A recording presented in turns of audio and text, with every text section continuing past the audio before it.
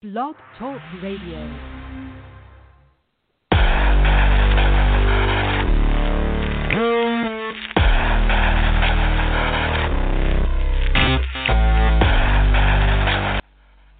Hello, and welcome back to Incantation Nation. It is week 30 of quarantine. That seems like a ridiculous number at this point. Like 30 weeks in an attic somewhere in Huntersville, North Carolina. But it also is episode 4 of Incantation Nation. We are overjoyed that you have come back to listen to us. I am your Incantress, Hedera Bindwood, with my trusty and illustrious lead engineer sidekick, Bradwick. Where are you? Oh, I'm Bradwick. Here. I am here. Illustrious and all, apparently. Oh, you don't like those descriptors? You want something different? I mean, no, it's okay. I'll roll with it. It's okay. You're going to roll with it.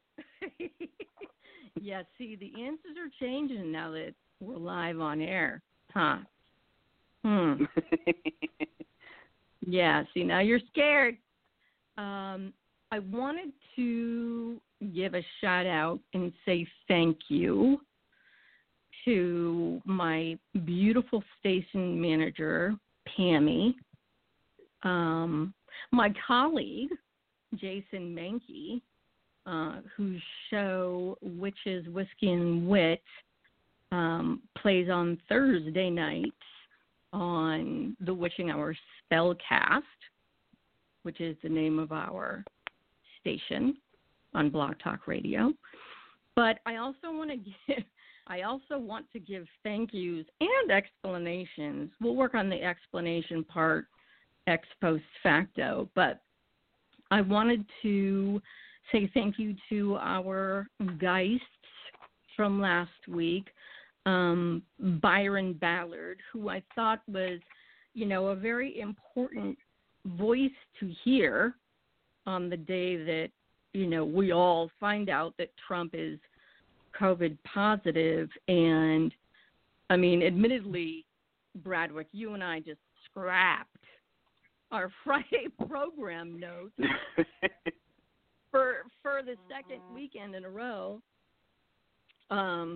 because of what we had heard and the news cycle. Can you even call it a cycle anymore?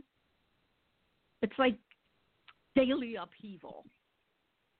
I don't think cycle really works to this or applies to this anymore. But last Friday, guests and our station manager, really pulled some things together last minute so that we could have a stellar show and we could offer a diversity of opinions far and wide. I was able to speak with one of our new field correspondents up in the far-off land of Canada, because I think it's going to help root our perspective more firmly here, domestically trapped in the country that we can't leave on any airplane. But we can access our pagan listeners and witchcraftian listeners from overseas to give us, input and feedback and really notes from the street, the ground level of where they are and how they're experiencing the chaos that is reigning wild over continental United States currently. Shows no sign of getting dull anytime soon. But back to my thank you. So I wanted to thank Byron Ballard and Saoirse Strikefire, and how cool is that name? Thoros Odinson. We had some really, really great guests and some great conversation. And thank you for all of the well wishes and notes and feedback and questions that have already started to pour in to our email, which is incantationnation2020@yahoo.com, and also the chat that runs while we are on air and broadcasting. So, Bradwick, I wanted to bring something to your attention, which is really quite funny, I have to admit, because this is just how we roll. So, episode 1 of Incantation Nation, when we started on the 18th, September 18th, we went on air like 15 seconds after we were notified that RBG had passed. And wow, that was a stunning beginning to a broadcast. But just in the nick of time, we have showed up on air so that we can share these things together. What we shared in her case is the loss of equal rights champion, equal civil liberties and equal access to resources, and widening the scope of inclusion in what is suddenly a very terrifying American experience, but we'll just say it builds character? But episode 2, so RBG passing set off a cascade of dynamics that hit all of us within Incantation Nation, because no matter how you identify, our liberties and rights are being challenged. And so each one of these issues, while it may not seem to be a pagan or an occult or witchcraftian issue on the surface, it does all of us. And the inhumanity that we've been experiencing should not ever become normalized, let alone popularized with what we've been seeing on the news just today. So I think we should pay attention to that. And we want to hear your questions, so keep those communications coming. Episode 2, I don't know if any of you noticed it, but the cat puked on air in my room while we were on air. And of course, this cat does not choose to do this until we record, because this cat usually chooses elsewhere to do that, business. And so as though it were not enough for Deacon, yes, that's my cat's name, to throw up on the carpeting, he moves from my bathroom right next to the side of the bed to do it again, just so that the listeners can hear him do this. And I don't know if anybody heard it, but I don't know. I kind of felt like he was anointing the broadcast. I don't know. What do you think, Bradwick? Good luck. How should we view this? I think he wanted attention. You know what? I think you're exactly correct. It's kind of like when my number one child tried to kill hear me my the number first time. Yeah, in case, Mom, you didn't hear me vomiting for attention the first time, I'm going to do it again for you, but right next to your side of the bed. So if in some moments of episode 2 you hear me talking really loudly, it's because I'm trying to cover the sound of cat puking. So you're welcome, Incantation Nation. So this is where we get to episode 3, right? And you see a pattern happening, right? So episode 3, I was confirming guests all day.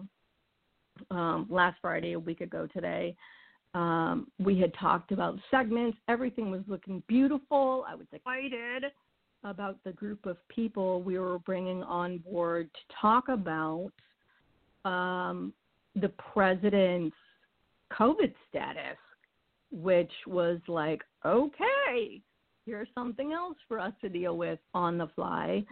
So I pulled all that up together, and then at the very last moment had to pass off the show to my station manager and my beloved Bradwick.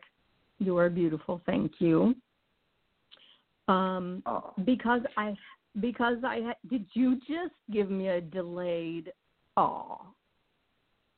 I did. Ow! Anyway, I had to pass off the show to my station manager literally moments before the broadcast began because I went into anaphylactic shock.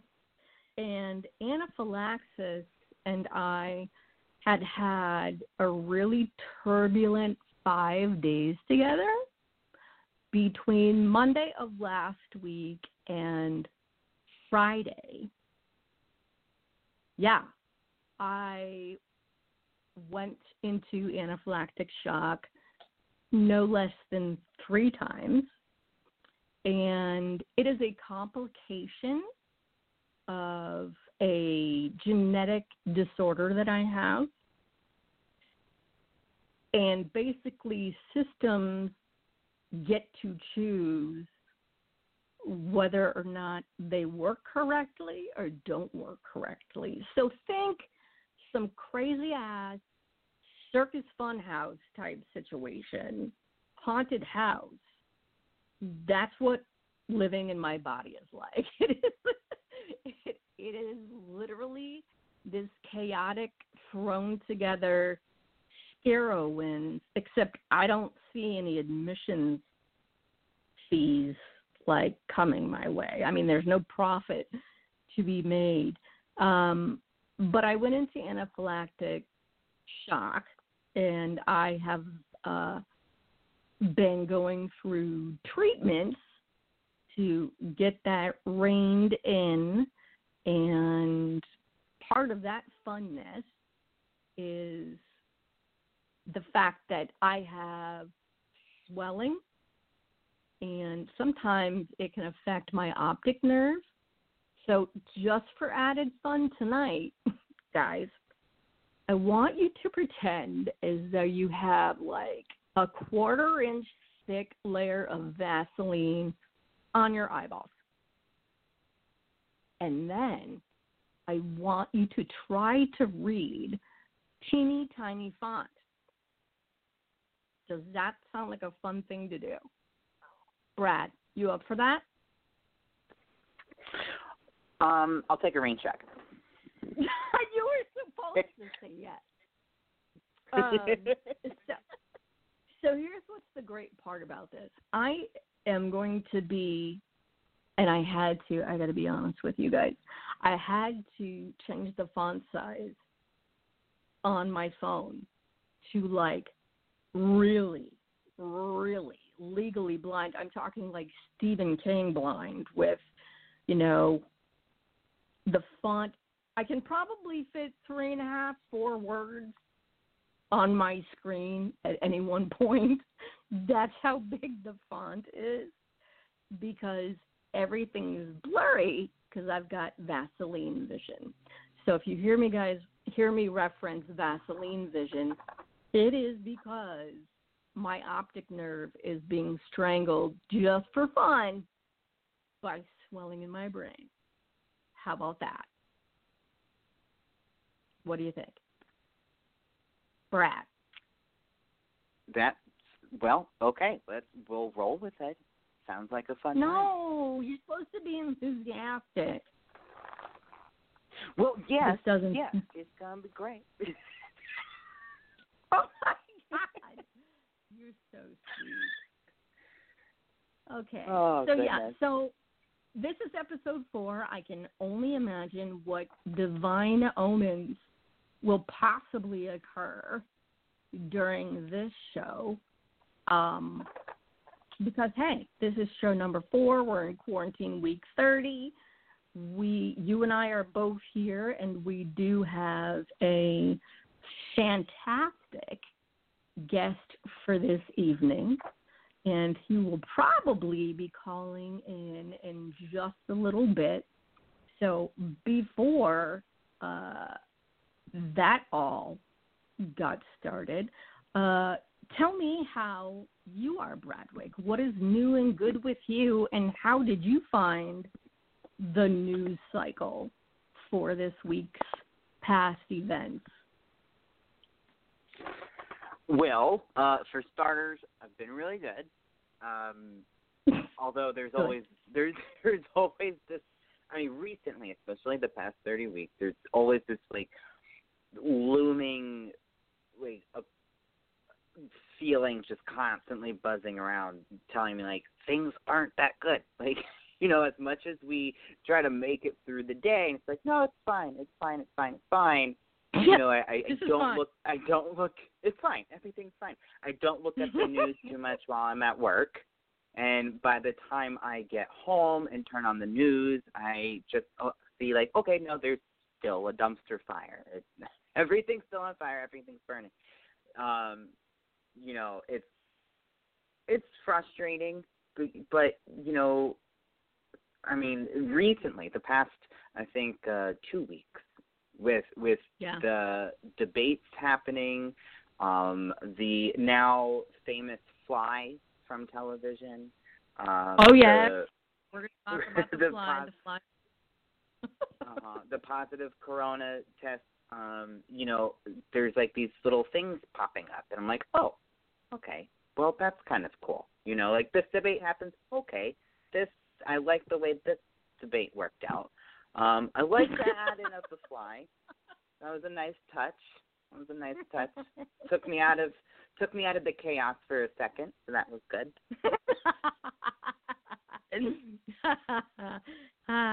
Yeah, I've got words about that fly. We're gonna revisit the fly because, mind you, because of my genetic disorder, I use medicinal brownies to regulate and keep my pain levels manageable. But there are times when I've got a little bit too much medicinal brownie for the amount of pain I'm in. And so this gives rise to one of my best friends, Medicinal Brownie MD. And Medicinal Brownie is what I call my not-so-imaginary friend of ridiculosity, Hedera, that leans into I'm holding it all together, Hedera's space, and says some off-the-wall crazy shit. And I do have some Medicinal Brownie MD quotes because he and I watched the debates together, and my housemate was not looking at the screen of our laptop because, we're in what's called the senior center. So we're watching this all go down on a Chromebook, right? So I'm staring at the screen for probably it felt like 15 hours. but it was probably only 20 seconds. And I slapped my housemate on her leg, and I said, Erin, there's a fly on my pants. And she goes, and I was like, wait a minute. No, that's so seriously, I have this self-check moment where Medicinal Brownie notices something before my consciousness does. And I'm sitting here trying to check in with my housemate to see if who's right, Medicinal Brownie or me. Is that a fucking fly on Mike Pence's head? Wait, do other people see that fly? Because literally, I could not make out whether the fly was real or imagined. Or better yet, was it fake? Like, I really couldn't. I was wrestling with this for too many damn hours before, like, and of course, that's how time works when you're under the influence of Medicinal Brownie MD. But I literally sat here struggling with the damn fly. So, yeah. I have driven this train straight off the track, and it's only 8:20. So this is the best open. This is the best open we've ever had. I would have loved to have been a fly on the wall during that. Well, and when Robin shows up, I'm going to ask his opinions about what we all saw, because I still have some open-ended questions about that fly, to be honest with you. And not that it helps, but, you know, I'm a big fan of Brian Williams. He's actually who I want to be when I grow up. Just kidding. I love the way that man speaks, and I hope my delivery one day approaches his. But at some point, when they came back after the debate to the broadcast, right? So there's Brian Williams waiting, and he said, okay, and we had a guest appearance by a fly, and also, did anyone else see Pence's eyes bleeding? What? What? Oh, my God. So I'm like, wait, I didn't see that. Surely someone who is part of the, what did they say? It was like the baby-eating cabal of Satanists. And I was like, okay, fair. I identify. I've eaten my fair share of babies. Matter of fact, I just had a 7-year-old delivered to my house just now that I'm going to eat after the show. So, okay, that's real. But then when he says bleeding from the eyes, I'm like, what the hell? And I guess I need someone other than me and Medicinal Brownie to watch that transition from the debate back to the debate analysis, because I swear if Brian Williams doesn't say spontaneous bleeding from the eyes, I don't know if he meant it metaphorically, but I need someone to validate that he actually said that, because now I'm not even sure. I'm looking into it right now. Are you really? That's not fair. You've got a job to be doing right now. You got a job to be doing right now. I'm going to be the Medicinal Brownie fact checker. Ooh. I mean, but do we want to do that, though? That sets a precedent where we are not accepting the mysticism of Medicinal Brownie MD. We're kind of like, I feel like fact. You know what I'm saying? Yeah, I get you. Something, Yeah, I see what you're putting down.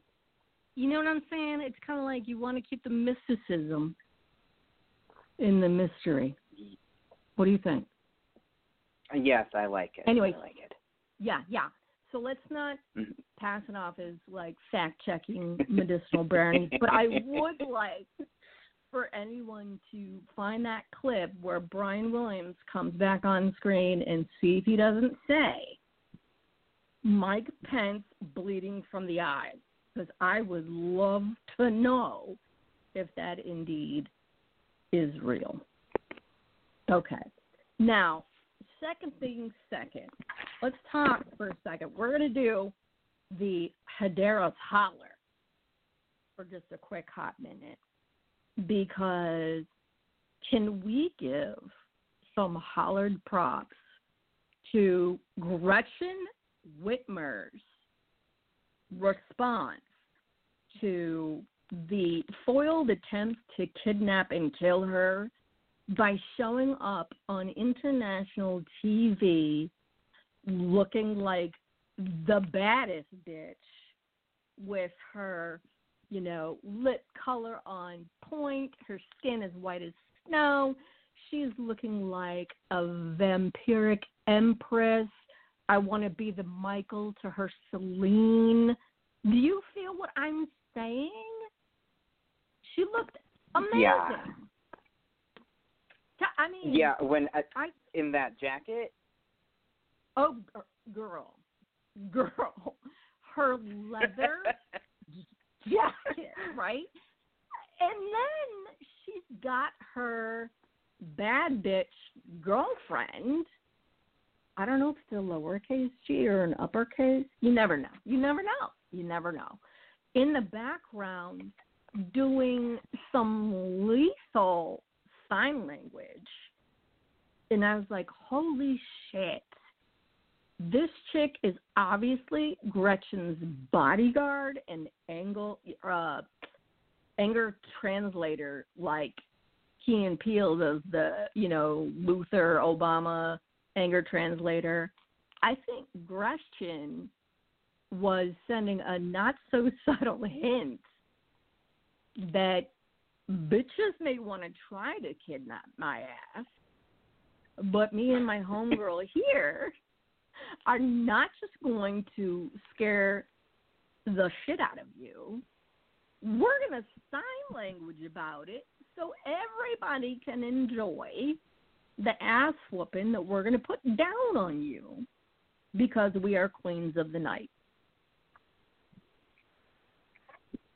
Yes. Seriously. I mean, when I saw her come up, like, she seemed unfazed. Oh, babe. And just that jacket, I was like, you look like you're ready to throw down. Yeah. Like she was going to cut somebody.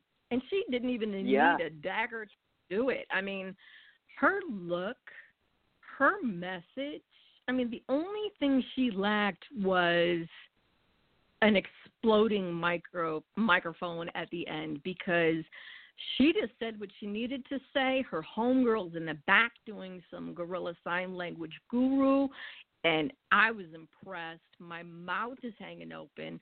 That clip never gets old. I may just put it on loop.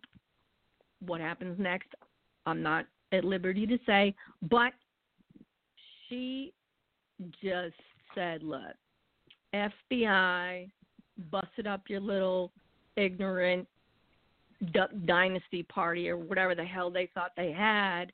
But her calm, cool collectedness just made Trump's chaos last week look so much more unhinged and a spectacle of the absurd. But I'm deadly honest when I say I want to be the Michael Corvinus to her Celine, like Underworld style. You laugh. I'm deadly serious. And you know what else? I bet I am not the only one who felt lack. You know what? Matter of fact, let's hear from our incantation nationalists about what they thought of Gretchen Whitmer's clapback because every time I see that damn video, I'm like, she's kicking ass on her own. She will just let you know. You know what I'm saying? Yeah. Okay. So that is this week's Hedera's Holla. So I hollered at Gretchen Whitmer, and I would love to know the name of her sign language interpreter that stood behind her to the left, which I love. That's some leftist, left-hand path loving right there. Mad respects. So that is that segment. But so how I see this evening's flow of conversation moving, we got a lot of, I got direct messages, emails, and there was some questions about, who can be part of Incantation Nation. And I wanted to be sure to share that there is no monolith or single way of pagans, witches, occultists, necromancers. We don't all have to have, we won't have a consensus of opinions about one thing or another. And when I choose the guests that we are going to have come in, Bradwick, I have a feeling, check your spidey senses, because I feel like Robin is knocking on the chamber door. But I was just blathering away. What? Okay. Was I right? I'm going to go check the door. You go. Oh, I like that. The door to the abyss. I'll just keep yammering along. But anyway, got a lot of communication after the last show that we did a week ago tonight. And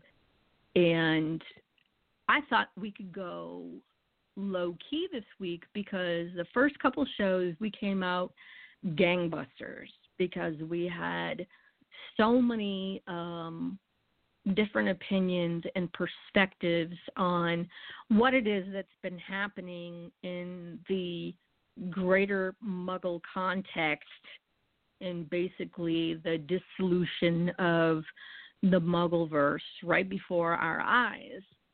And I wanted to be sure to pack our slate with a diversity of voices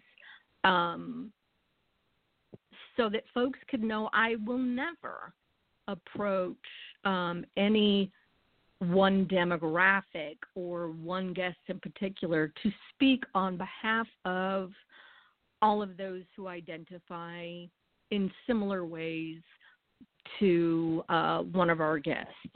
Whenever I have someone come on the show, please trust that I'm asking them to speak on their own behalf, which is part of the commitment to the incantation of the nation, meaning each one of us has our own voice.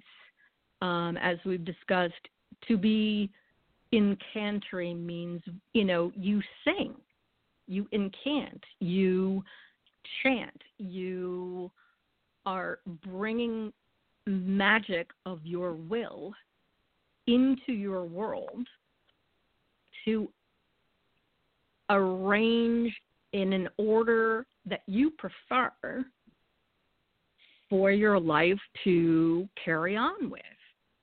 And so I can't ask one person to represent a demographic. I will only ever ask, what is your personal thoughts on this, or what conversations have you been hearing in your circles? So that is good for a diversity of folks. But every once in a while, we're going to pump the brakes a little bit and we're going to keep it low key so that we can go on a deep dive into a topic that needs a longer treatment than just a cursory 10 minutes or, just a light brushing over, when true treatment requires more time than that.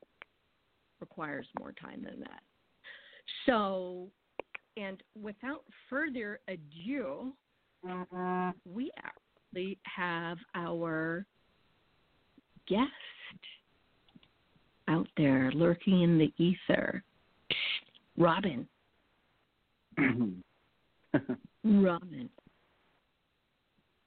Robin. Are you there? I am.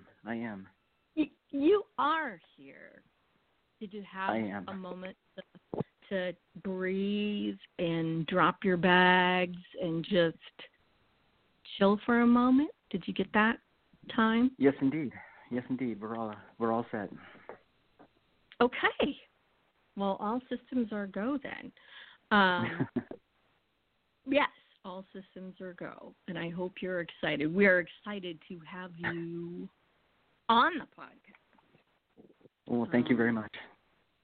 Oh, well, thank you very much for being agreeable and sharing. We had a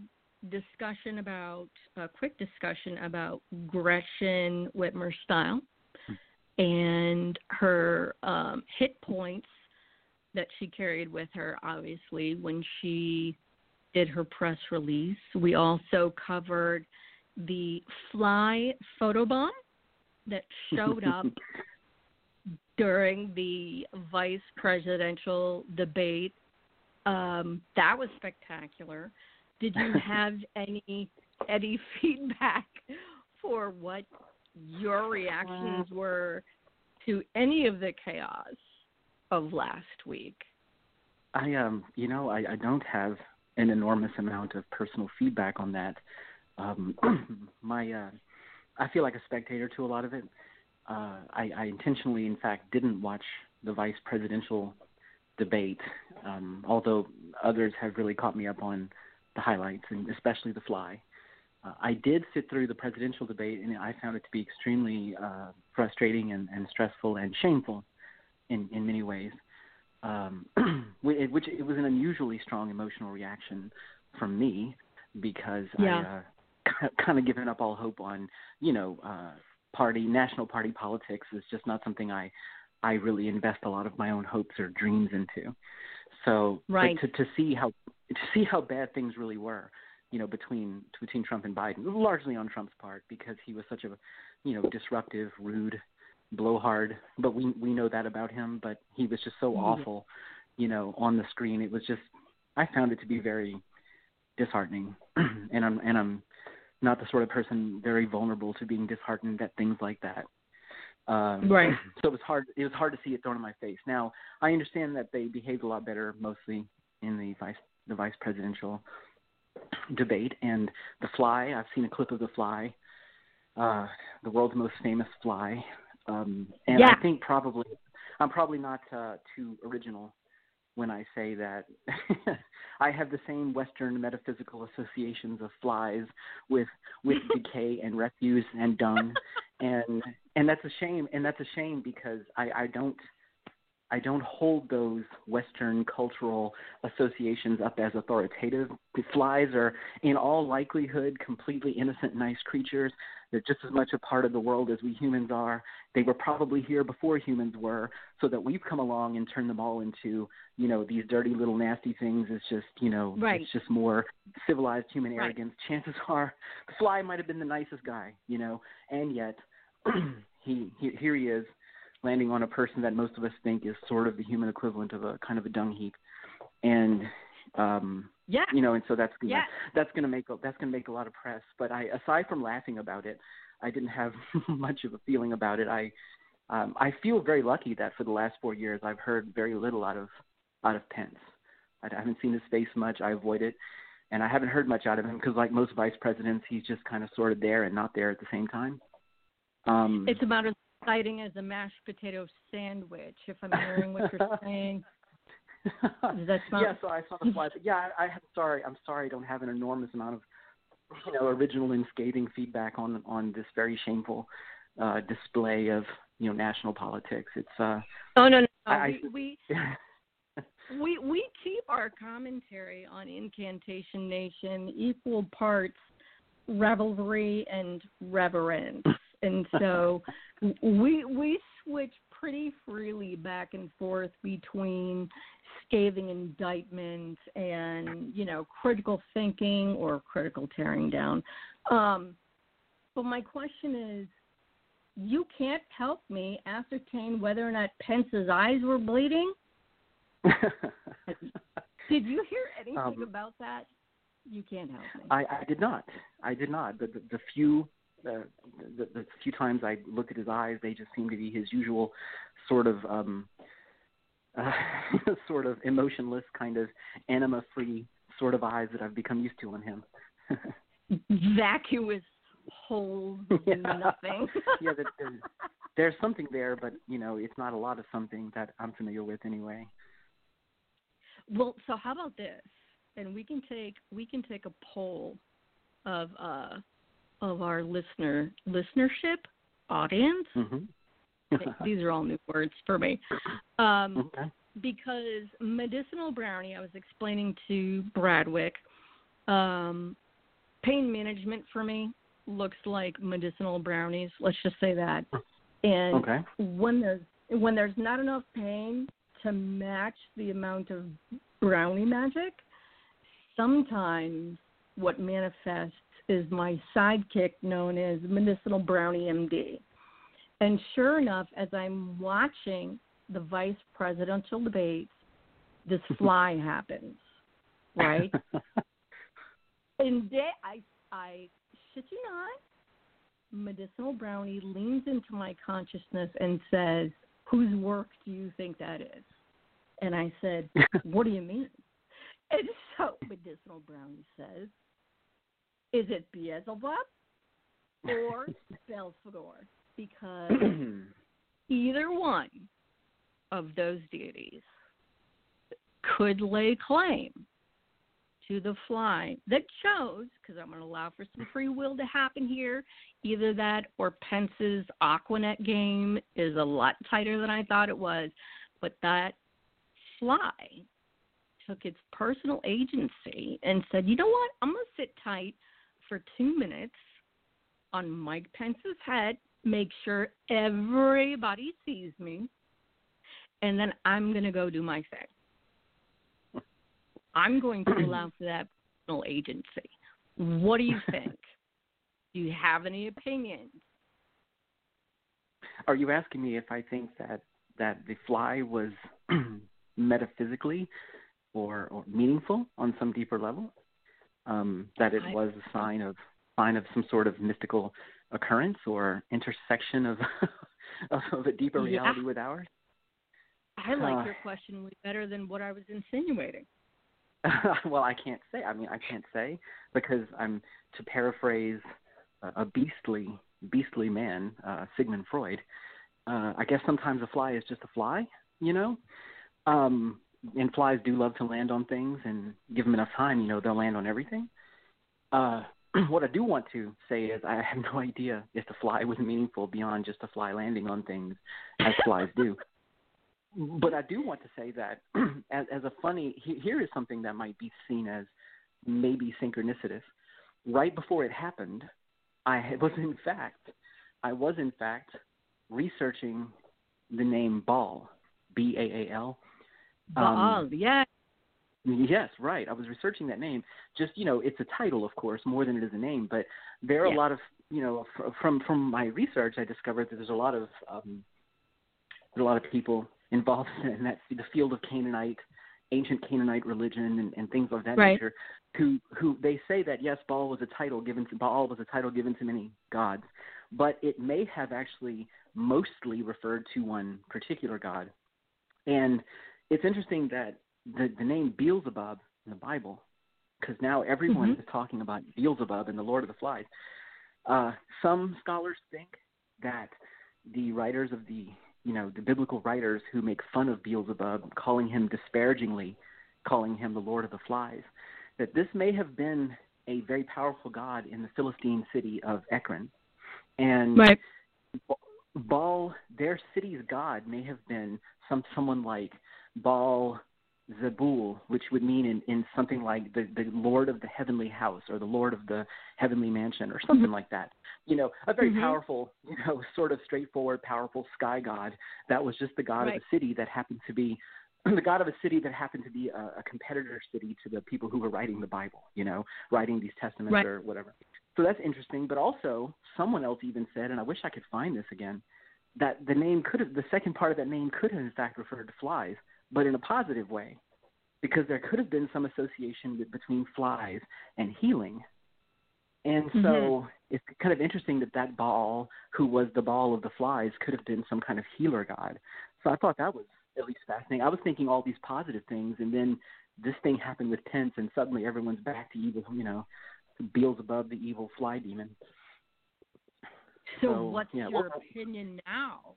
Have we thrown a question mark into what you thought before? Are you reconsidering your position on the deification of flies? I only have one opinion about these animals making appearances when politicians are speaking, which I would consider to be somewhat quasi-mystical, and that is this bird landed on Bernie Sanders' podium a few years back. Oh my God, I remember that. Yes, right. Of course, the bird, right? The bird. Yes, and the bird. I remember watching that, and I admit I was, and I still am very, very much in support of Bernie Sanders. He's the only politician that's really made me feel inspired at any point in the last 15 years. And that saying such a thing might win me a lot of shame in some places or dislike, but it is what it is. I'm always kind of like Bernie. And the bird landing on Bernie's podium struck me as meaningful. Almost like, to me, watching that unfold, watching him look at the bird and smile at it, it was such an overwhelmingly positive and sweet feeling moment. I couldn't help but think that somehow Mother Nature herself, it just sort of put her blessing on Bernie in his campaign here, And so when I saw the fly, yes. When I saw the fly land on tents, I must admit, I immediately thought of the bird. I immediately thought of the bird that landed on Bernie's podium. And to me, it was just another verification that, Wait, this was like. Did you picture Bernie's bird eating Pence's fly? No, I didn't, but I just thought Bernie got this beautiful bird, and here's Pence with this fly, in his hair. It's just, I don't know, it all seemed to make sense to me in a sort of wordless way, So anyway. Yeah, I mean, wordless is definitely something we could use a lot more of, because, and this is from a woman who talks a lot. I don't know if you guys have noticed, but I do talk a lot, and I write a lot. Oh, look, I've made a segue. I did a thing. So, yeah. So we've been in quarantine for 30 weeks now here in upstairs, where they have locked me away in what my offspring call the senior center for the critically infirmed. No, I'm just kidding. They love me, I think. But I wanted to know, because Maine is a separate country for, reclusive folk and those who like trees and really cold climates, myself being from New England as well. Do you know Stephen King? No, I'm just kidding. What have you been doing, if anything, differently during your quarantine while? Well, I moved to a new house a year ago. In fact, it's we bought a house, and so this is the first time we've ever done that. Just to show you how behind the times we all are. You are right on time. we bought our first home in Maine, and so a year ago I moved here, and I wasn't here long. I got here just as winter was starting, and then before winter was even really over good, it seemed like the coronavirus stuff came out. So, Right. I landed here, started setting up house, but I haven't had an enormous amount of chance to get out of here much. I go out to get needed supplies, Right. but we're kind of, here we are, and Right.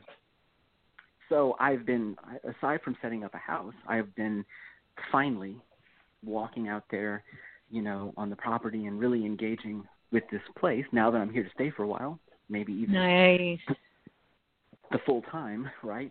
And so, yes, bringing to this place the sorts of things I do and the things I believe, making those kinds of bonds, ordinary and extraordinary bonds with the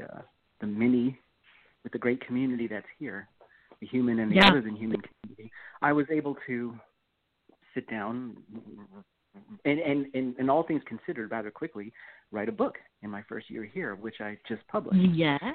Yeah. And it was quite a triumph because I didn't plan to write a book. It just kind of sort of happened on its own. I don't know really. I'm still can't wrap my mind around it, but it happened, and I'm glad it did because I really enjoyed the product, what came from it, and I know a lot of other people seem to be enjoying it, and it says a lot of very important things, that I've been experiencing or that I've always wanted to share. So Right. It's actually in my first year here, I've had an enormous creatively good time, but we haven't been able to get out much though, of course, because of the virus. And Maine doesn't have an enormous amount of, problems compared to other states with the coronavirus, but that's probably because, there's not a lot of people here. Yeah, we were told that, the current population of Maine is 3, which would be you, Stephen King, and some snow, which I don't know. There's at least one other guy. There's at least one other guy right up the road here. I see him from time to time. But no, it's got a small population. And, honestly, I hate to say it, but these Mainers just seem to be pretty pro-social when it comes to, staying in, wearing masks. I hear horror stories from my friends in other states that they've gone to a grocery store and everyone's walking around without a mask. Everywhere I go here, pretty much everyone has a mask, and they've just done a really good job controlling it here. And again, it's probably easy because there's not a lot of people, and the people here are fairly well go along with what their towns and their townships and villages and cities ask of them. But it's peaceful. It's nice. I'm glad that it hasn't been a huge trauma here, except that it kind of has because it's a national trauma, and that involves us all. Sufficiently sensitive people will be able to feel something deeper that feels really wrong and really scary. Right. Well, and don't you think that you moving into a place you are meant to be lends itself to a great, I don't know how you would describe it, just like a shoulder dropping of stress release? I know from my experience, growing up in New England, there's just I wouldn't trade the magic of that land and the perfectly stark differences between each of the seasons than lending themselves to this certain flow. I'm not shocked at all that you end up in a beautiful place in Maine where you are meant to be. You've got the quarantine happening, and then you pour forth this book titled The Clovenstone Workings that was published. When did it come out? Like 3 weeks ago? Yeah, it's been about 3 weeks now, I think. Yeah. It was about 10 days before the autumn equinox. So. Yeah, and I think that's beautiful magic. I think this is what can happen for us when we choose moves or big life decisions that are truly in our favor. we are able to let go of this muscle armor that we, have created for ourselves over the past 4 years, especially, that we can let go of having this locked physical position and emotional and mental policing, because everything's a damn trauma. You put yourself where you where you want to be, and then you can write a book like the Clovenstone workings. What would you say to that? I agree 100% that I think it was Carl Jung, I'm pretty sure it was Carl Jung that brought up once that landscapes and cultures and places like towns and cities, or cultural landscapes and physical landscapes matched up with certain kinds of mental, conscious and unconscious sort of mental profiles in people. And I think Carl Jung really thought that either deeply increased mental health or maybe even a person's maximal mental health would be possible if the cultural and physical landscape around them matched what was inside them. So, so there is absolutely a truth to this, this feeling I have being in Maine versus where I came from in the Deep South. Now, but having said that, there are definitely things. I mean, when you're from a place, you're always kind of going to be from there. So there are things about the Deep South that were positive and that I miss still. But this landscape, this perfect 4 seasons, which we absolutely have, and coming from Louisiana to see 4 perfect seasons is a very magical thing. It really is. Yeah. This landscape, these 4 seasons, and these people who are harmless, friendly, but who mind their own business, and there's not a lot of them. That's something that I kind of require to live. I can't handle, too dense of people kind of situation. I've lived in big cities before, and I don't know that I could do it again. So being here has living in big cities. Yeah, living in big cities is best done in your 20s when you still think you're invincible.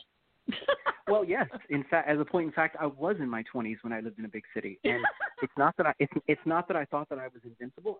I can't explain what it is that made me able to just sort of endure the constant noise and the constant stimulation and the constant presence of strangers and potentially even dangerous people. I don't know what it is that was in me that allowed me to endure that, but whatever it is, it's quite gone. So it's quite gone. It's quite gone. My tolerance for noise has bottomed out. It is now through the basement and traveling quickly towards the Earth's core. No, I get it. I totally get it.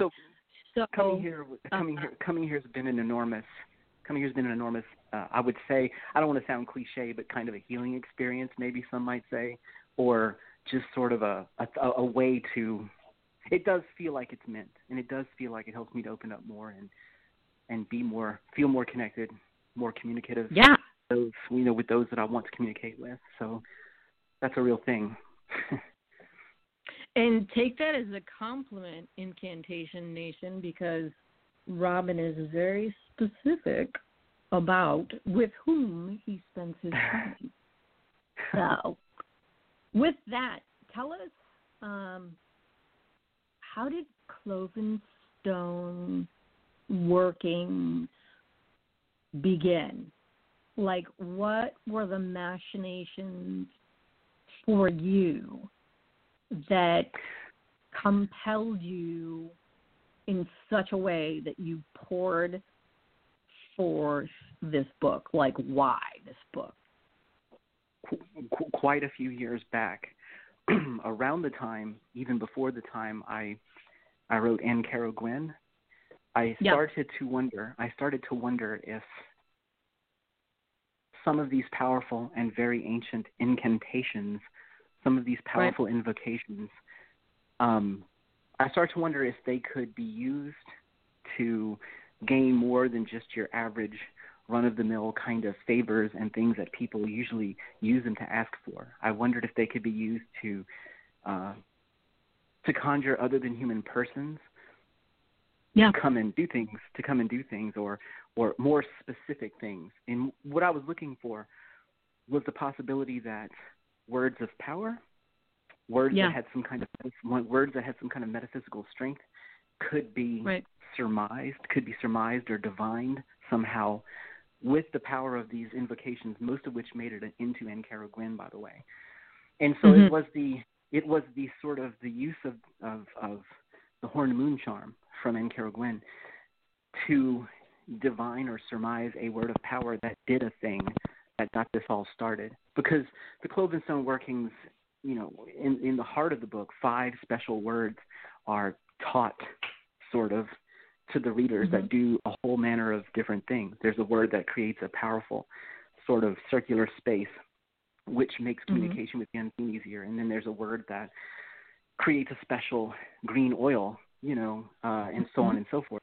It was the idea, sort of the evolution in my thinking, that these kinds of words could be won from the unseen, through the basically asking for that favor and getting it, that led ultimately to the Clovenstone workings becoming real. Because once I got the first word that actually worked, it was over and over again, it was metaphysically sort of tried and its results came back positive, I realized, I could make a list of words like this and go through all the work I need to do to win them and use them. And I did, and it became a book eventually, but not a book that was overly planned. The book just kind of sort of happened, as I told you. It just kind of came together.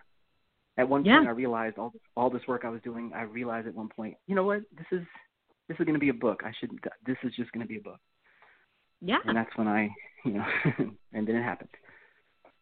And then it happened, and here it is. Here it is.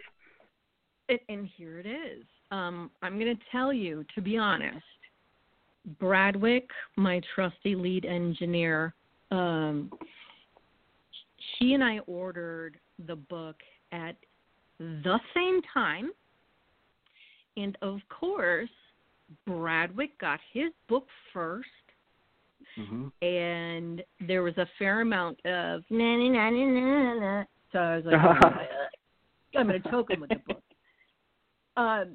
But he's reading it. I think he's got like a 2-day lead on me. And, I said I was going to torture him on air with you here to witness that, but I've since reconsidered, and we're not going to do that.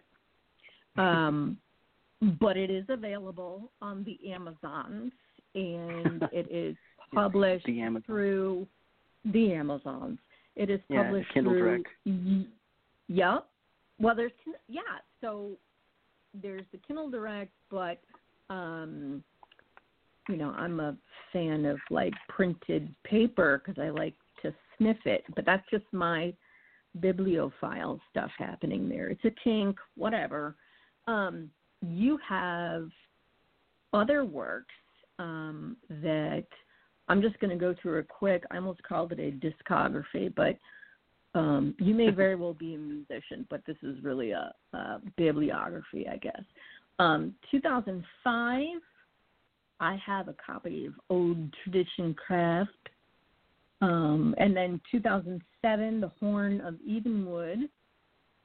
And then The Witching Way of the Hollow Hill. And that was a collection, yes, between 2005 and 2009? I think that the collection was Letters from the Devil's Forest. Witching Way of the Hollow Hill was very early. It's probably the first book that I self-published, and that was quite some time ago. I don't remember which year, but it was way back then. Also, I should point out the that Amazon Old has Tradition. lied to me. Speak up. Oh. Can you hear me? I can. There you are. Yes. We have 2010, The Resurrection of the Meadow. And then a personal favorite is Letters from the Devil's Forest, which I couldn't keep it in the shop, Robin, and we've talked about this before. I could seriously order 20 of them, and they were gone within 10 days' time. Wow, I had no idea. Well, I've been waiting. Yeah, go ahead. I want to throw this out there. Old Tradition Craft is by a different Robin Artisan. I'm not sure who he is, but his name is spelled just not Artisan, but it's Artisan. Has an A in his name. I saw that too, and I was like, yeah, okay, that's not me. Maybe that's not me, but I do think he and I get confused sometimes. Again, I'm not sure who he is, but I understand that the book is pretty good. And it is, but here was my thinking, and I think you'll forgive me for this.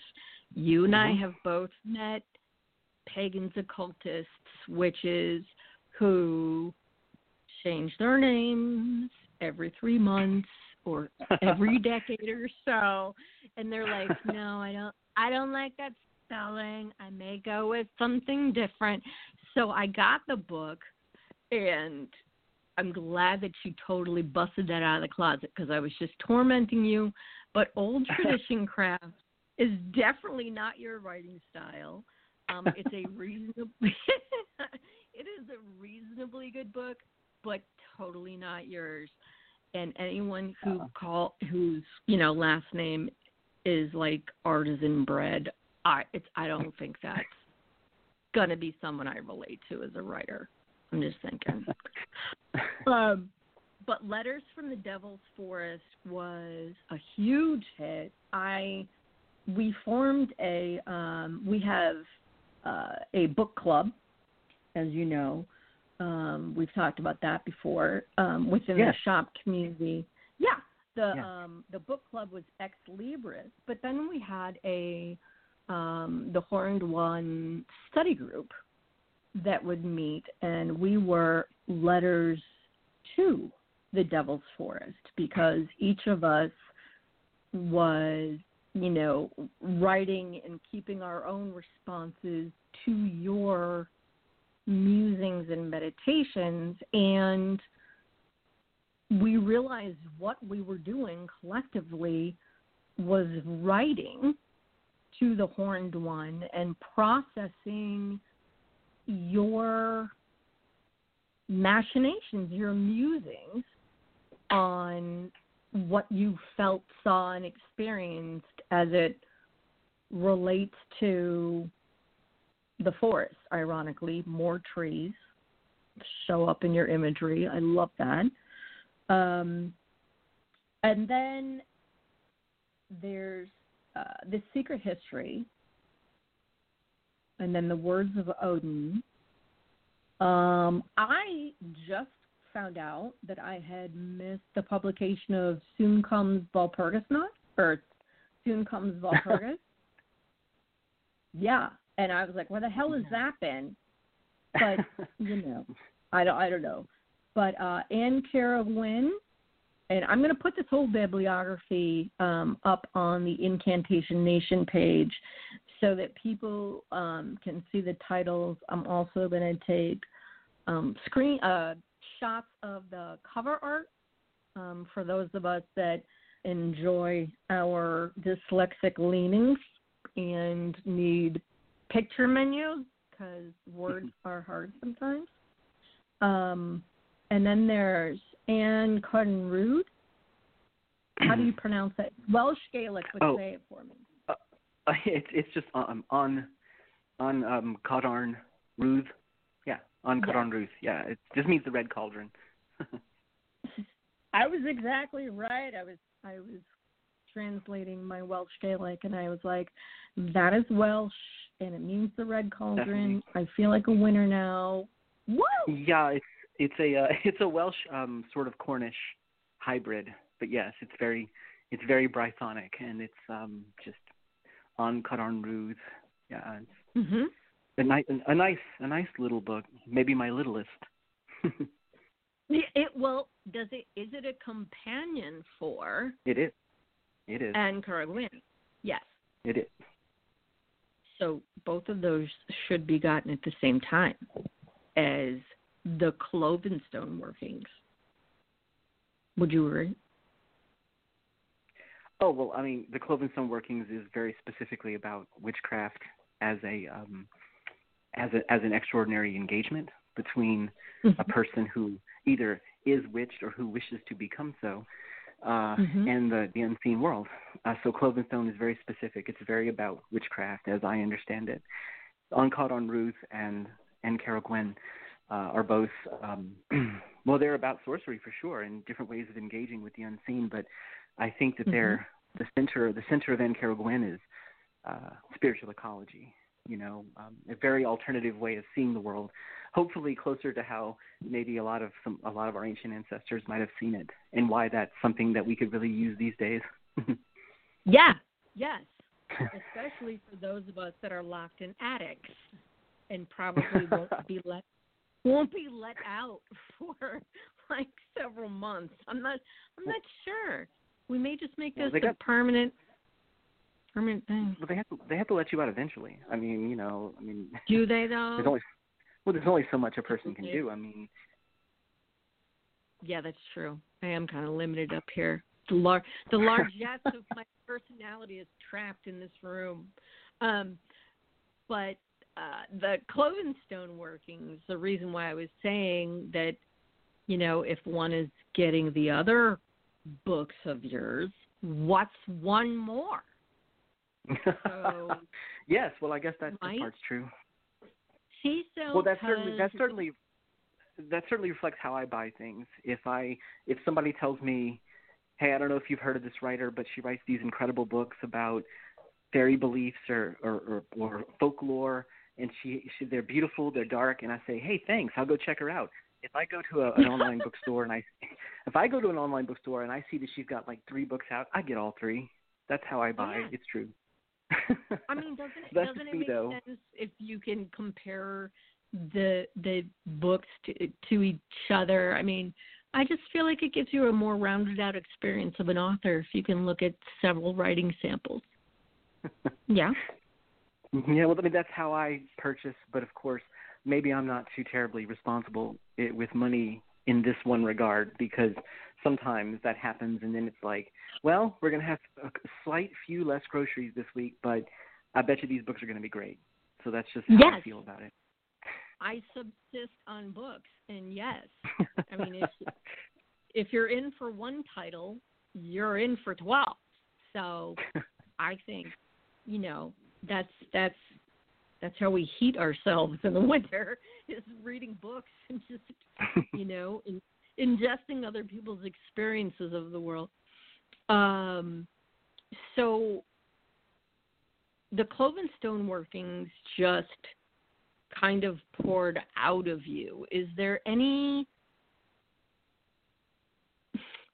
how much time do you spend practicing magic and doing your trial runs? Because you've kind of arrived in Clovenstone workings, you're arriving at these almost empirical realizations that, you know, the name Muad'Dib is a fight. Never mind, I'm not going to go Dune on anyone, but it's that a name, a word, is power, and that an incantation can be as simple as one word. How much of your time is, I guess you could say, field practice or even practicum, and how much of your work is sitting with those experiences and meditating on them and being within the experience, committing it to paper? Is it 50-50, or do you spend 90% in the woods and then, you know, 10% letting it pour forth? What does that look like? What does that process look like? It's 90% living it, practicing and living it. The writing happens in huge, very large, focused amounts at certain times. Like, I'll go a year before I sit down and really, you know, have this 2-week-long writing fit, and then I'll go back to, you know, just kind of being away from that. But the practice is every day. I mean, yeah, and it's for different reasons. Like, I have relationships created here in the forest, and here around the house.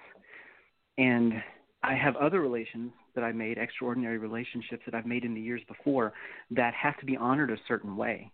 And to make sure I did that, I established times in the month when those things would happen. And so when those times come, those things have to happen. And then when those times are not here, and I can kind of do what I wish, but I'm living here and I'm living alongside a lot of living beings, some of which we can see and some of which can't really be seen in the ordinary sense of the word. But they are here, and I do have to respect them. I have to respond to the quality of presence that they do have, even though they are unseen. They have a quality of presence that some people can sense still. Agreed. And that has to be responded to. You know, I have to make sure that they understand that I recognize that, I recognize them, and that they're included in what I do. They're included in how I live, and so. But it's an all the time. It's an all the time thing for me, and that doesn't mean that it's like it's not complicated in any way whatsoever. I have places in the woods that when I pass by, I may stop and make an offering, or I may stop and sit and have a talk. But it's just it's all very integrated into the land and the house and this mountain that we're on.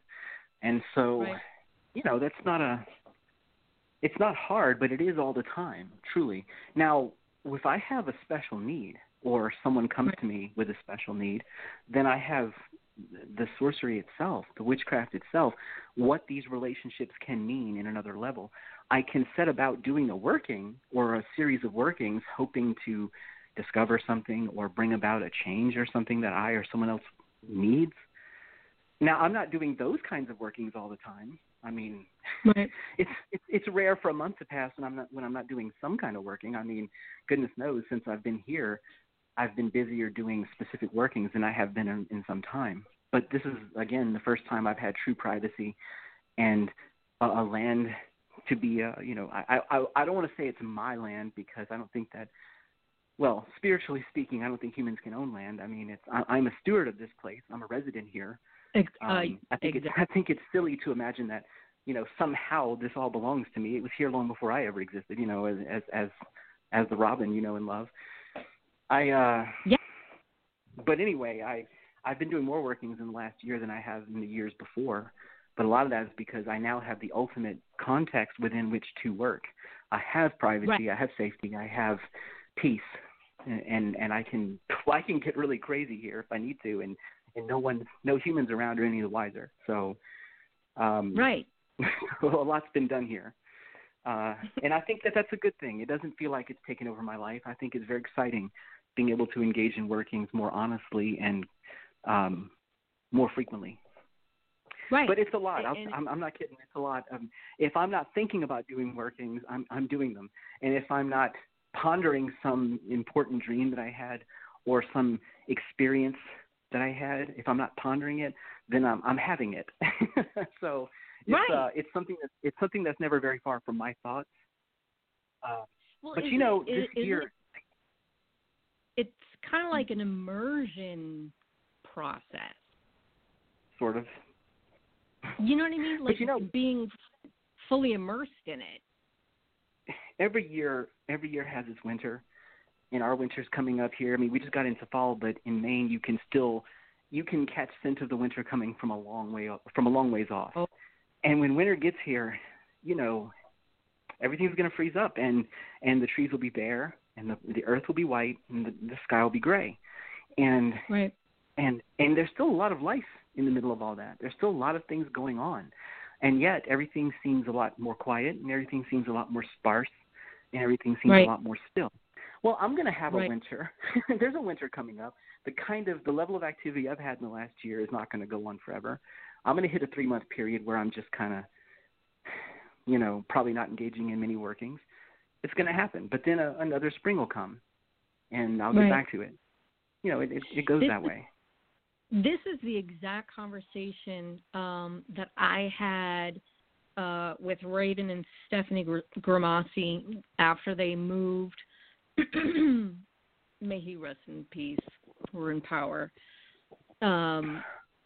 Raven and Stephanie had just moved to my hometown, literally 3 streets over from my parents' house.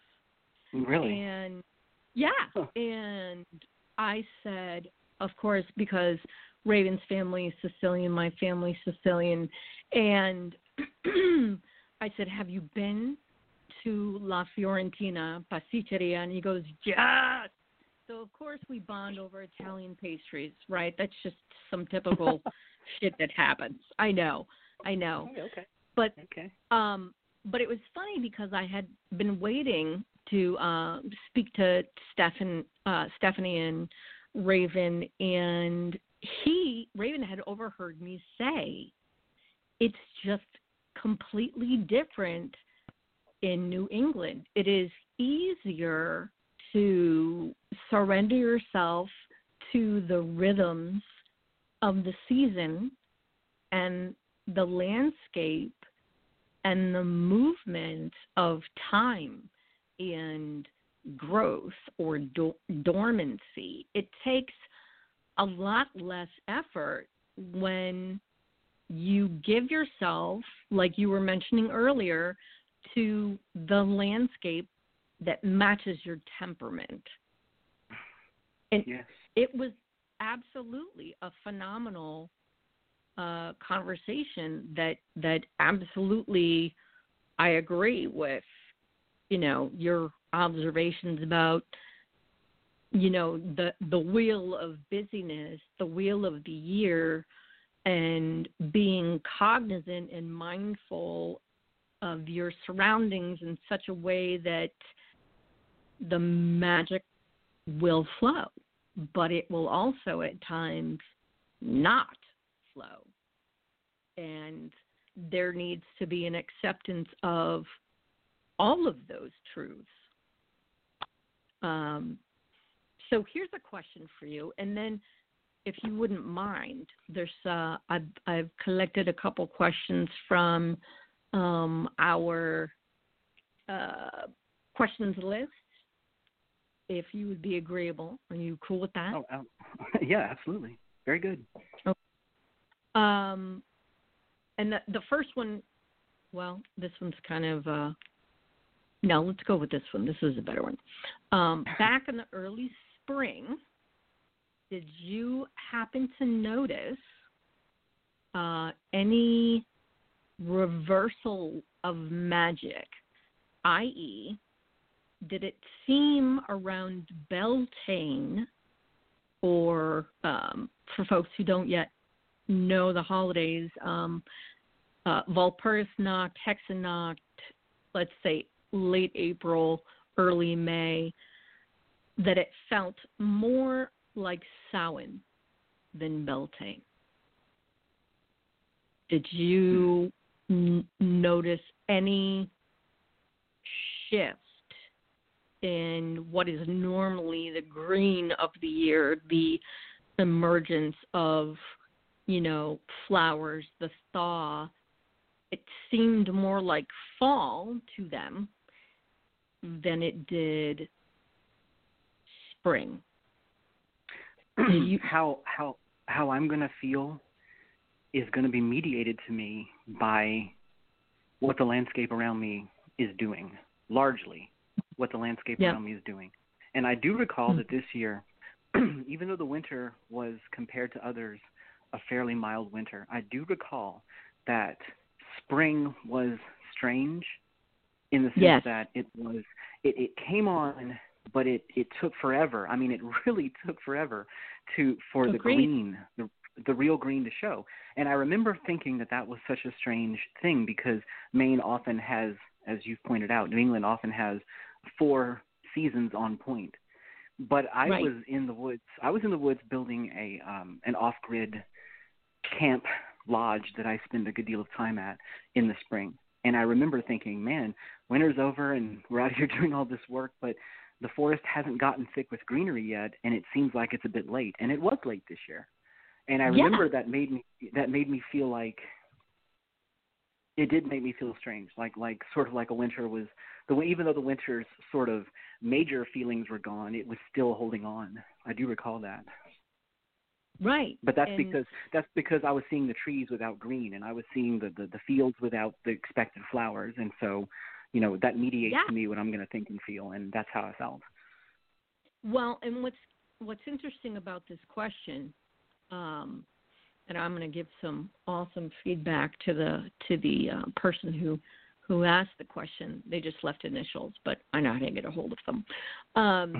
Is that I too noticed, you know, between February, March, April, you know, having been born and raised in New England and knowing the cues for, you know, this stark delineation between winter and spring, spring and summer, when it was supposed to be greening up, like you said, I noticed it wasn't, and then it still wasn't. But then what was strange was that in the evenings and at nighttime, the night air felt like November. It felt like the Samhain season, because there was a certain wind that would pick up through the tops of the trees or that would blow the dry leaves around. And I found it very odd and curious. And I wondered, you know, who else was noticing how the wild hunt could have been happening at that time during the year. And, you know, I'm getting notes from my lead engineer that people are going, yes, you know, the sound of the thunder and rain was different. The sound of the wind in the tops of the trees. And I'm thinking, this is a strange wind. And then the COVID explosion happened. And then didn't it make a certain amount of somatic sense to the body that this thing was happening, this collection of our dead happening at Beltane, when we are used to those feelings happening in November. So it's kind of like November has already happened for us. Do you know what I'm trying to say? Yes. I think that when I think of COVID-19 or coronavirus or whatever, when I think of those kinds of entities, and I say entity because it really is a collection or a kind of disorganized community of entities. You know, the virus is alive, and it's a lot of creatures, it's a lot of living creatures, and they are, you know, we can poke and prod them all we want, but they are behaving and living in conjunction with a lot of conditions that humans are completely unaware of. And right. we know what they do when they manage to entangle a human body or an animal's body. We know what they do when they begin to take power from other living beings, which they do. And this doesn't right. make them evil at all, because humans take power from lots of other living beings. And the living beings we take power from, they take power from other living beings, because that's how things survive. So COVID is not evil, but it's certainly very strange compared to all the other kinds of things we're used to encountering. And they are a community of they are taking. They are taking. And when we think of taking powers versus giving powers, or anything like that, when we use that simple dualism, when we think of winter winds and we think of the winter itself, you know, that cold that's out there that we burn firewood to keep ourselves safe from is like a vacuum of taking powers. This is why, you know, traditionally our ancestors thought that winter was such a powerful time, because more people die in the winter than another season, or at least they certainly did back in those days, for obvious reasons, And so it's a time where the powers that take are much closer, are a lot more powerful, and they're eating, they're feasting, Right. So, well, COVID is feasting. COVID is feasting in its own way. So, yeah, do I think there's a parallel between the strange feelings that people may have had around the time before COVID made its debut on stage and the yeah, of course. Yeah. Agreed. Good answer. Okay. Yeah, definitely. I mean, that makes perfect aesthetic and spiritual sense to me. Absolutely. I would agree with that. And there is, I'm reminded of a quote by Morpheus from The Matrix, and he made this comment to Neo. Yes, I'm a science fiction nerd. Come on, guys, we knew this. The reason that most of us are here, and this is when Morpheus is speaking to Neo when he is a neophyte. He says, the reason that most of us are here is because of our affinity for disobedience. And that is not simply an observation of one person to someone that has just entered consciousness or a woke state. It is, I feel like, an accurate generalization that we can make about folks who are very goatish versus sheeple. Because I have found in my, I'm going to say it, 38 years of practice, that disobedience and asking questions and pushing limits is very goatish. It is not sheeple. We don't handle being corralled well. We want to explore and experiment with the rules, quote unquote, and paganry or occultism or traditions of whatever region of origin, I find that we don't sit on our hands well. We are not spectator types. We are very, I must live this thing. I must experience this thing. I must test the parameters that have been laid out like they're ironclad. What would you agree with that? I do agree that in the personalities of the occultists and the neo-pagans and the people that I've known that I've respected, that I thought were very dynamic or people of substance, I agree that I've noticed that as a quality of their personalities. But I will also say that I think that the there's something extremely human in a natural, healthy, original sense about wanting to explore and wanting to test boundaries. And by that, I mean that the very first humans were very much explorers. And I think that our brains and our bodies and our minds work best when they are exploring and discovering things. I think that before we were too settled as humans, we were wandering as humans.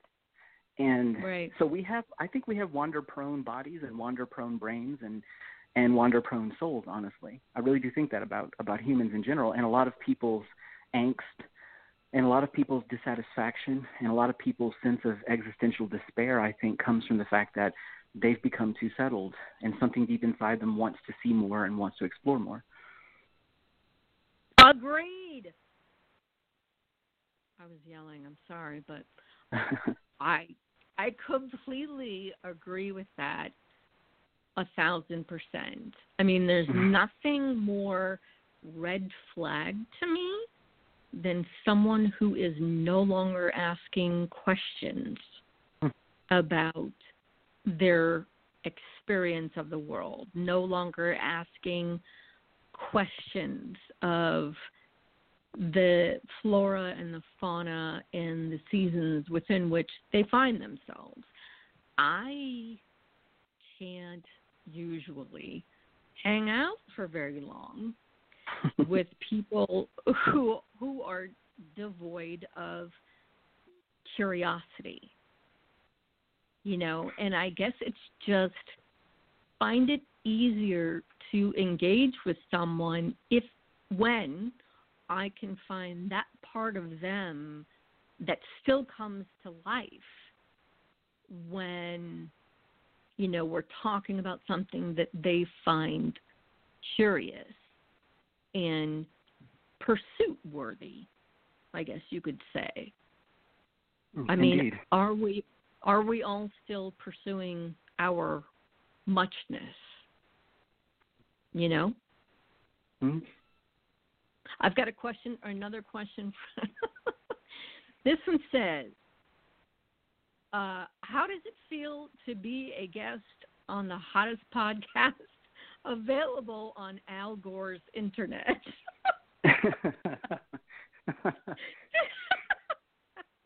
This is an actual question. I'd love to hear your answer. It feels a little bit surreal that anyone would really be quite as excited as you appear to be to have me here. I don't consider myself to be, the kind of rock star you make me feel like when you send me messages and talk to me. Yeah. And it's a very great honor to be asked questions and to be thought that my answers might be taken seriously.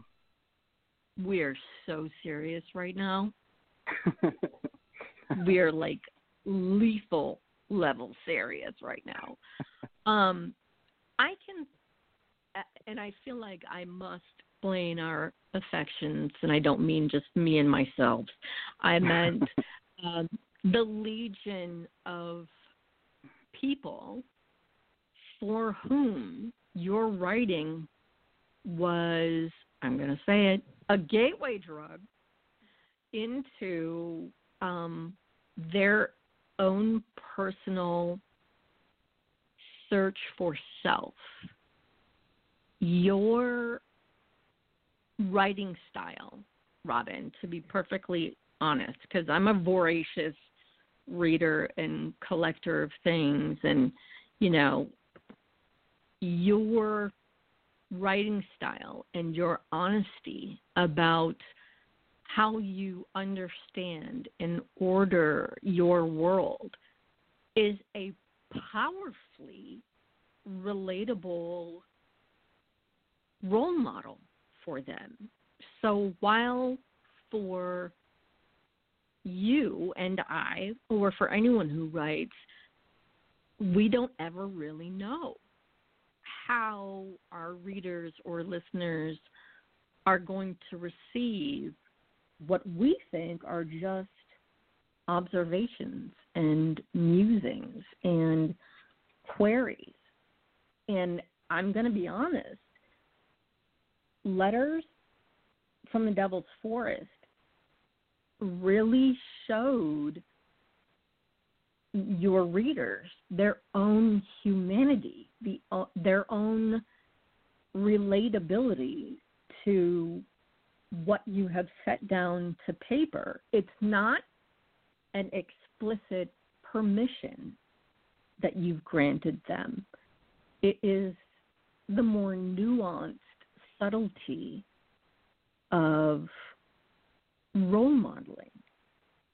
You make impressions, and people are then in turn infected by the curiosity we've been discussing, and they begin to treat their own voices and experiences as valuable because you made the decision that what you were feeling and documenting was worthy of being shared.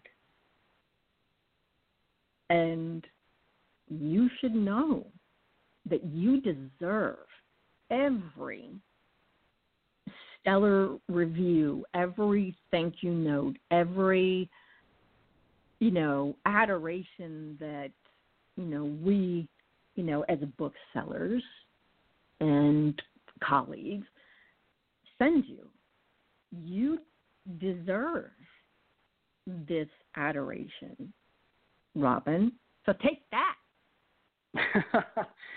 I can't thank you enough for that extremely glowing and potent review. I would like to say that truly thank you. That's very touching. Thank you. I would like to say that while I did make the choice to make documented feelings and experiences of mine available, I did make the choice to write books or whatever they are. I never consciously made a choice to do a lot of that other stuff that you say that I do. But if my books are doing what you say, if my writings, my books, whatever, are leading people to good places, feelings of belonging, connection. Oh, and especially, of course, the honest experience of the extraordinary.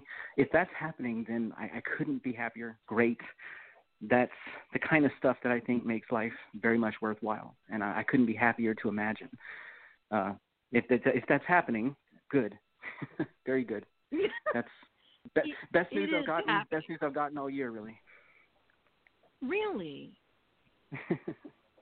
Wow. Well, I'm speaking from experience. It does. It happens. Yes, Bradwick. Well, actually, Bradwick, go ahead and tell Robin what your response and reaction was. After you were done gloating that you got your copy before me, whatever, that's fine. Tell him what you said, or I will. No, I haven't. I'll be honest, I haven't made it all the way through, but I am still pretty early in my craft, and I've talked with Hedera, I've talked with some other colleagues about what I'm struggling with, and I'm just early on in the Clovenstone workings. You right after the introduction, you jump straight into the dark ecology of the devil, and that's something that I have struggled with. I am I was raised Roman Catholic, and so I have this preconception of what the devil is and what the devil means, and because it was drilled into me, I do struggle with separating myself from that, and so reading. Just a little bit I've gotten through about the theological devil and the folkloric devil and how the distinct. Well, now I'm losing my words. And how the differentiation. What? That's not a word. God. How the difference was made, and then how things just had changed over time through. I think you called it like cultural destruction. Like it was nice to read because it put words into an explanation that I could understand, I guess. So it was very clarifying for me, so thank you. You're very welcome. See? Yeah, I can. Testimonials. A person could, maybe a whole book could be written about the folkloric devil versus the theological devil and all the problems and quandaries that causes and what role that played in cultural transformation. That's actually a whole book. I had to keep it down to just like 8 or 9 pages in Clovenstone, but a lot could be said there. Well, and yeah, that's definitely a thing because I'm getting feedback already about Clovenstone. So the fact that people are gobbling this up and it's only been available for a couple weeks should be indication enough that you are hitting the high points of, I don't want to say conflict, the reconciliation between, the pagan perspective on who the first, the elder gods are, and the larger sheeple context of what they believe, pagan gods represent. I mean, there's a lot of discourse to be had here between, what are our understandings of theistic and atheistic Satanism or Luciferianism or, any of the diabolical studies. I find that there's a lot more willingness to look at those things now. I mean, because there's obviously, and I know you probably noticed it too, there's been a shift in trending media representation of our faiths and practices. And the world is ripe for a further exploration of what does it really mean to worship the horn gods, the antler gods, theistic worship of these concepts, and atheistic worship, if it can be called that. Well, anyway, semantics. So I say all that to say, write another book, we'll buy it and we'll eat it, and then we will discuss it on the show. Well, if another one were to suddenly appear unexpectedly, I'll remember that. I'll even hold you to that. I'll call you up and say, "Yep, get your credit card ready because, guess what?" Because Robin has published again, and we're going to eat his books together. Okay. Well, Robin, I want to thank you so very much for coming through the door, dropping your suitcases, picking up the phone, and dialing into our podcast. It has been amazing. And yeah, absolutely. Great. We hope you come back soon. You will do that, won't you? Yes, absolutely. I will. Yes, you invite me in, and I'll come in. We will totally do that. So to close out, I'm going to read a piece that I have written to share with Incantation Nation, because we feature an incantation for each one of our shows. Okay. And this one is one that I wrote a few years ago, and I would like to dedicate this with mindfulness to folks, whether they are solitaries or coven types, urban witches or rural witches, and it is called No Path. I perceived I stood in a field mid-morn, yet the sun hid from my sight. A mist gathered low and had hushed all things, as all turned gray in this light. Cloaked was I, but drew back my hood, for at first I thought I alone. But nay, I yet shared what felt a dream with stang, knife, bowl, and stone. What magic to work, or could perhaps from this place forward, I thought. Close my eyes, or move, or stay, or surge, which was the path I sought. Aha, yes, this path leads east, the red path toward the sun. By the whip of fire and act of will, results found here well won. But white was the south road toward the standing stones, and from it watched the hare. stealth sentry of time, great keeper of secrets, survival, and wealth, dwelt there. From the gray path westward, the murk waters led past toad and cauldron and well, like the ink of old magic through shadowy servants, ages spent cunning their spells. But there, the north road, haunted by spirits, black specters drift the dead hail. Incantations to others, the censer smokes offerings, black wings unseen sweep the veil. A snake from the east had it encoiled in the bowl. Your choice awaits, said she. Full use of these tools makes magicians of fools. Step forward, commit, and you'll see. Ashamed of them not, my flaws, nor my fears, for they be the sworn guardians of growth. To commit to known paths was not what I chose. Instead, I held aloft my oath.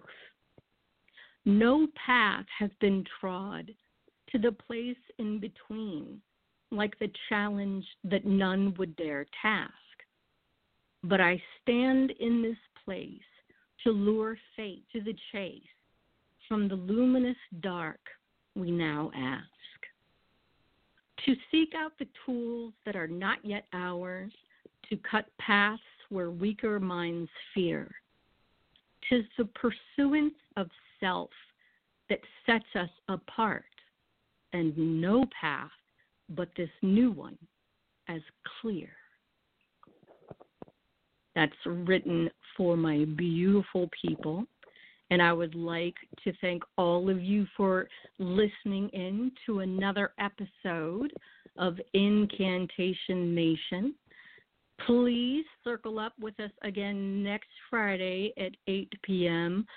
Thank you so much for writing in your questions and all of the excellent conversation we have had this evening. And if all hearts and minds are clear, Bradwick, take us to bed.